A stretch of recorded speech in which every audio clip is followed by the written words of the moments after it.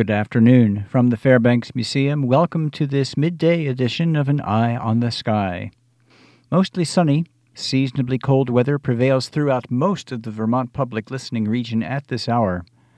Lake effect streamers off Lake Ontario are over the northern Adirondacks, St. Lawrence Valley, far southern Quebec, and far northern Vermont counties of Franklin, Orleans, and extreme northern Essex.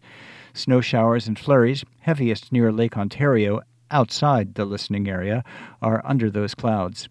Even far northern Coos County, New Hampshire, is seeing some of those clouds, but elsewhere we're in a slice of sunny to mostly sunny skies between the lake effect plumes and a large area of clouds over the southeast quarter of the nation.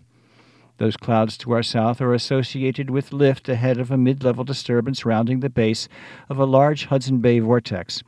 Snow is falling from northern Mississippi through southern West Virginia now, and will blossom northeast during the next 24 hours as the disturbance pivots toward New England and spawns low pressure near Norfolk by tomorrow morning.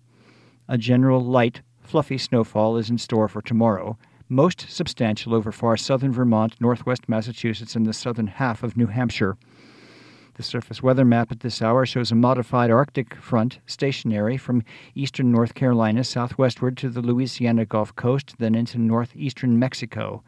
Precipitation is falling to the northwest of this front over the southeast U.S. By tomorrow morning, low pressure will have formed along this front and be located near Norfolk, with a broad area of light snow running from northern New Hampshire southward through northern Maryland and western Virginia, produced by a combination of the low, a potent mid-level disturbance pivoting northeast to the Ohio Valley, a surface trough through Pennsylvania, and a speed maximum in the jet stream. Temperature profiles aloft will be favorable for producing fluffy snow, with snow-to-water ratios of 15 to 20 to 1. So, despite melted precipitation totals likely to run from 1/10 to 3/10 of an inch, we could squeeze out 2 to 5 inches of fluff by tomorrow evening.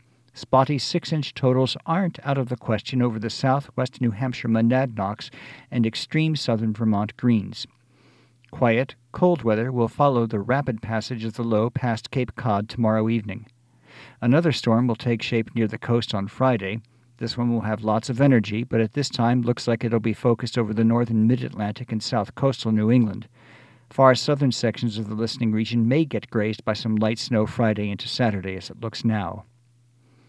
With all this in mind, the forecast for this afternoon: partly sunny to mostly sunny, with a few snow showers from the Adirondacks and Route 2 north.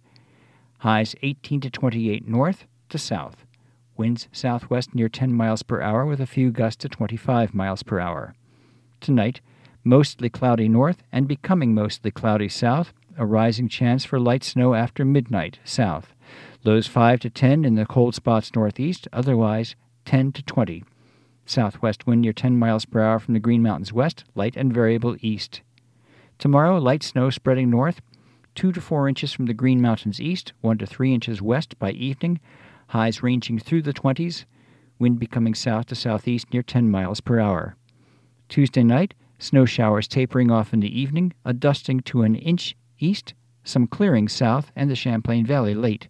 Lows 5 to 10 above north, cold spots northeast near 0, and 10 to 15 south. And Wednesday, mostly cloudy north and southern mountains, sunshine in southern valleys, highs in the teens to near 20 north, 20 to 25 in the Champlain Valley and south. From the Fairbanks Museum, I'm Steve Molesky with An Eye on the Sky.